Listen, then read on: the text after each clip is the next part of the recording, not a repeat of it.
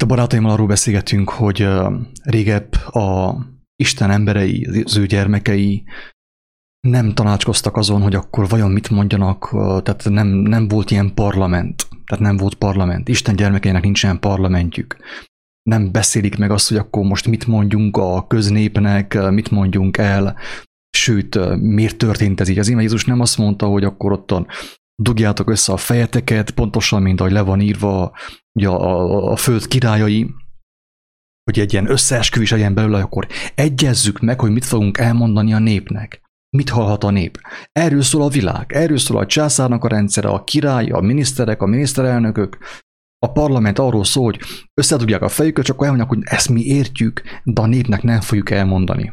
Na Jézus nem ezt mondta. Jézus nem azt mondta, hogy akkor mi megegyezzük, hogy mit fogunk elmondani a YouTube-on, a Facebookon, akár élőben az embertársainknak, hanem azt mondta, hogy hallottátok-e, mit mondtam nektek? Éjszaka mit mondtam nektek? Milyen kijelentést kaptál fényes nappal, akár álomban, akár fényes nappal, akár a Biblia segítségével, bármilyen módon hallottad-e vagy nem? Igen. Na akkor a háztetőről. A háztetőről. És Pál apostol által Isten ezt meg is pecsételi, durván megpecsételi. Azt mondja Pál apostol, hogy én amikor megkaptam az elhívást, én nem néztem körül, és nem tanácskoztam testtel és vérrel, hússal és vérrel, ugye, csontokkal, nem tanácskoztam, hogy te Péter, mi a véleményed, hogy ezt el kéne mondani? Ilyen nem volt. Ilyen nem volt, és az igazság az, hogy ugye az út elején most senkit nem akarok lenézni, vagy ha valakit lenézni, akkor legfőképp saját magamat, de az út elején ugye megtörténik az, hogy az ember hallja a kijelentés Istentől az egyértelmű hívást. És olyan bizonytalan, hogy jaj, vajon Istentől van-e? Hát kihez imádkoztál, komám? Kihez imádkoztál? Kitől kérted a megértést? Kihez fohászkodtál? Kinek helyezted a kezébe az életedet? Jóska bácsinak a hegyen? Vagy az élő Istennek, a Krisztusnak? Na, hogyha az ő kezébe helyezted az életedet, akkor beszélj. És ne kérdezz meg tőlem. És apropó, ne kérdezz meg tőlem. Tényleg egy komoly félreértés történt, ugye, mivel hogy néhány barátomnak így az álmát Isten ugye előhozta, és komoly üzenet volt benne, adta a magyarázatot, és elmondtuk. Ezért azt gondolták, kedves hallgatók, ugye, hogy akkor mi felcsaptunk ilyen ingyenes álomfejtőnek. Adjátok az álmokat, mi aztán ingyen megfejtjük. Tehát ugye normális körülmények között elmész egy jóshoz, ottan teszed a stekszet, de mi ingyen megfejtjük. Nem, mi nem vagyunk álomfejtők, sem ingyen, sem pénzért. Érthető? Tehát az, hogyha valaki kap álmokat, az jó. Azt mondja, amit éjszaka hallotok csendben, a háztetőkről kiáltsátok. Ha te kapsz álmot éjszaka, barátom, ha te kapsz álmot éjszaka, és kapsz hozzá megértést, mert Isten azt is adja, akkor a háztetőkről, barátom, a háztetőkről kiáltsad. Ne várd meg azt, hogy majd én elmondom a kiáltószónak, aztán ő majd elkiabálja. Ő már amúgy is elég bolond. Tehát miért kiabáljak én, hogyha ő kiáll? Tehát ő a postás, mi neki mondjuk az álmokat, aztán ő majd kiabál, mint az idióta, ugye? Tényleg Isten bocsássa meg, nem. Csak történnek ilyen félreértések, mert gyarló emberek vagyunk, és még bennünk van ez az emberi gyarló gondolkodás, hogy fogjunk össze, beszéljük meg, hogy vajon Isten mit gondol, és akkor azt hogyan fordítsuk le magyarra, meg székelyre, meg minden különböző nyelvre, hogy mindenki meg nem. Erről nem volt szó. Jézus erről nem tanított. Neki nem volt tanítása erről. Hanem neki arról volt tanítása, hogy amit a éjszaka, a csendben, a sötétségben hallottunk, és legyenek ugye ezek álmok, vagy akármilyen megértés, bármilyen formában, ne gondolkozz, ne tétovázz, a háztetőkről kiáltsad. Lehet, hogy nem lesz teljesen tiszta. Sőt, elképzelhető nem lesz teljesen tiszta, de nem is az a lényeg, hanem az, hogy az egy talentum legyen befektetve. Legyen befektetve. És akitől te kérted a megértést, a látást, vagy akinek a kezébe helyezted az életedet, na ő megáldja azt.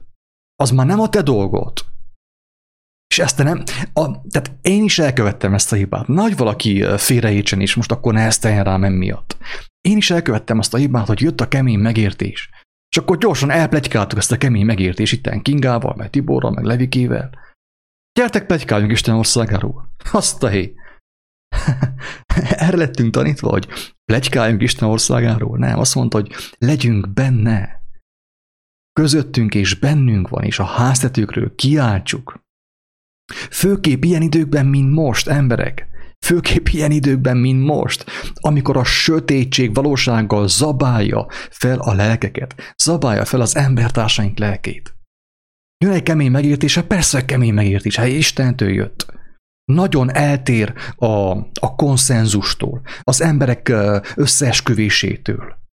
Ami Istentől jön, ami Krisztustól jön, az általában rendszerint nagyon is eltér attól, amit mi igaznak és helyesnek hiszünk. Mert ennyire vakok vagyunk. És akkor megijedünk, és akkor elkezdünk pletykálni róla, ahelyett, hogy megosztanánk azt a háztetőkről. Idézőjelben, nem muszáj felmászni a háztetejére. Lehet, hogy mit tudom én, családodban, vagy a munkahelyeden, vagy a YouTube-on, vagy a Facebookon, vagy a postán, ott, ahol éppen vagy, ott a háztetőkről szépen elmondott, kedvesen, szeretetteljesen, engedd, hogy Istennek a lelke vezessen téged, és el van mondva, amit el kell mondani. És akkor nem keltél fel fölöslegesen, és nem úgy fekszel le, mint Puliszka Jancsi. Hogy kaptál te eledelt, mindennapi kenyeret, frisset, de már rothad a te szívedben a kenyér. Miért? Mert nem törted meg. És nem osztottad meg. Nem kell filozófálni, emberek. Nem kell filozófálni. Akinek van valamije, ossza meg. Mert elmondja Isten azt is egy próféta által, hogy ha te látod az igazságot, és nem mondod el nekik, és ők elvesznek emiatt, rajtad fogom számon kérni az ő lelküket. Ezt mondja Isten. Rajtad. Mert te hallottad, te megkaptad a kijelentést, a megértést, és kóstoltál vele, mint szar a fűben. Nehogy valaki megsértődjön. Így van-e? Ezt csináltad. Azt mondja, hogy ha te hallottad az igazságot, és elmondtad nekik, mert azt mondtam, hogy mondd el, ne hallgass. És ők mégis elvesznek, mert a saját fejük után mennek, a média után mennek, a sajtó, a politikusok, az orvosok után mennek, akkor rajtuk fogom számon kérni a lelküket. Rajtuk, mert te elmondtad, te nem hallgattál vele. De hogyha hallgattál vele, akkor rajtad fogom számon kérni. Miért hallgattál? Azért adtam neked a szót, hogy hallgassd el, nyeld vissza, hogy nem fulladtál meg. Én ezt érzem, emberek. Ezt érzem.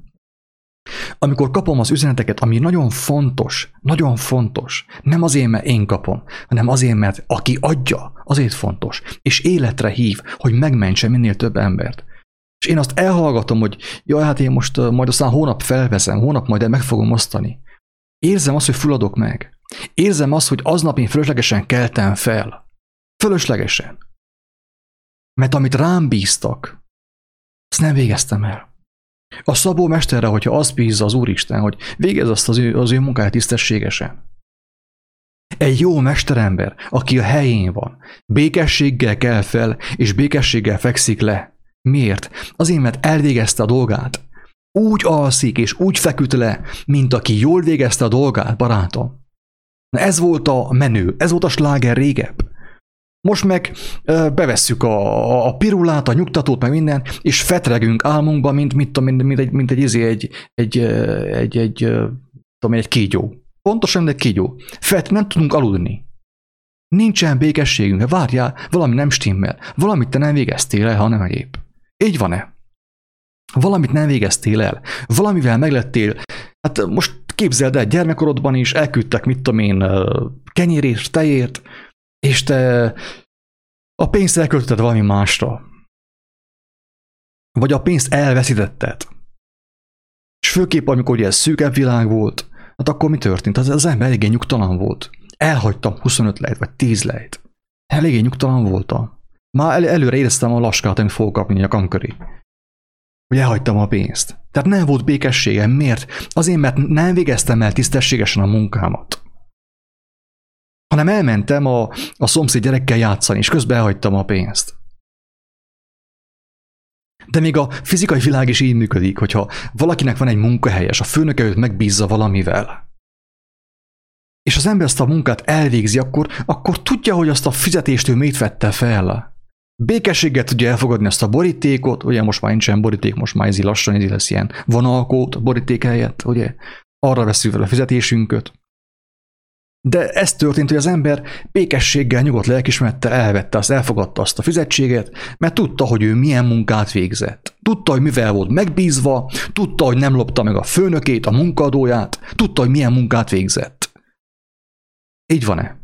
És békességgel tudta elfogadni és elkölteni a fizetséget. Na ez, ami most nekünk nem működik. Nem tudunk békességgel lefeküdni, pont ahogy meg van írva, hogyha reggel van, alig várjuk legyen este, és amikor este van, alig várjuk legyen reggel. Így élünk. Miért? Nincsen békesség. Miért? Azért, mert amivel megbíztak, nem végeztük el. Majd hát, ha valaki majd helyettem elvégzi. Kaptam egy jó megértést, aztán majd hát ez a bolond kiáltószó kikiabálja a világba. Mert ő a postás, ugye? Felavattuk postásnak őt. Ő az alternatív médiának az alternatív médiája. Teljesen meg vagyunk zakkalva. Tényleg itt hatalmas félreértések történnek. Félreértés ne essék. Nem akarok senkit sem megbántani, de ez történik. Vegyük már észre magunkat. Múltkor egy kedves hölgy elküldte az álmát, és nagyon jó. Nagyon tartalmas állam. Nagyon jó üzenettel. És meg is van értve. Meg is van fejtve. És elküldte nekem, hogy hát, ha én majd aztán átküldeném, vagy nem tudom, mit csinálnék veles.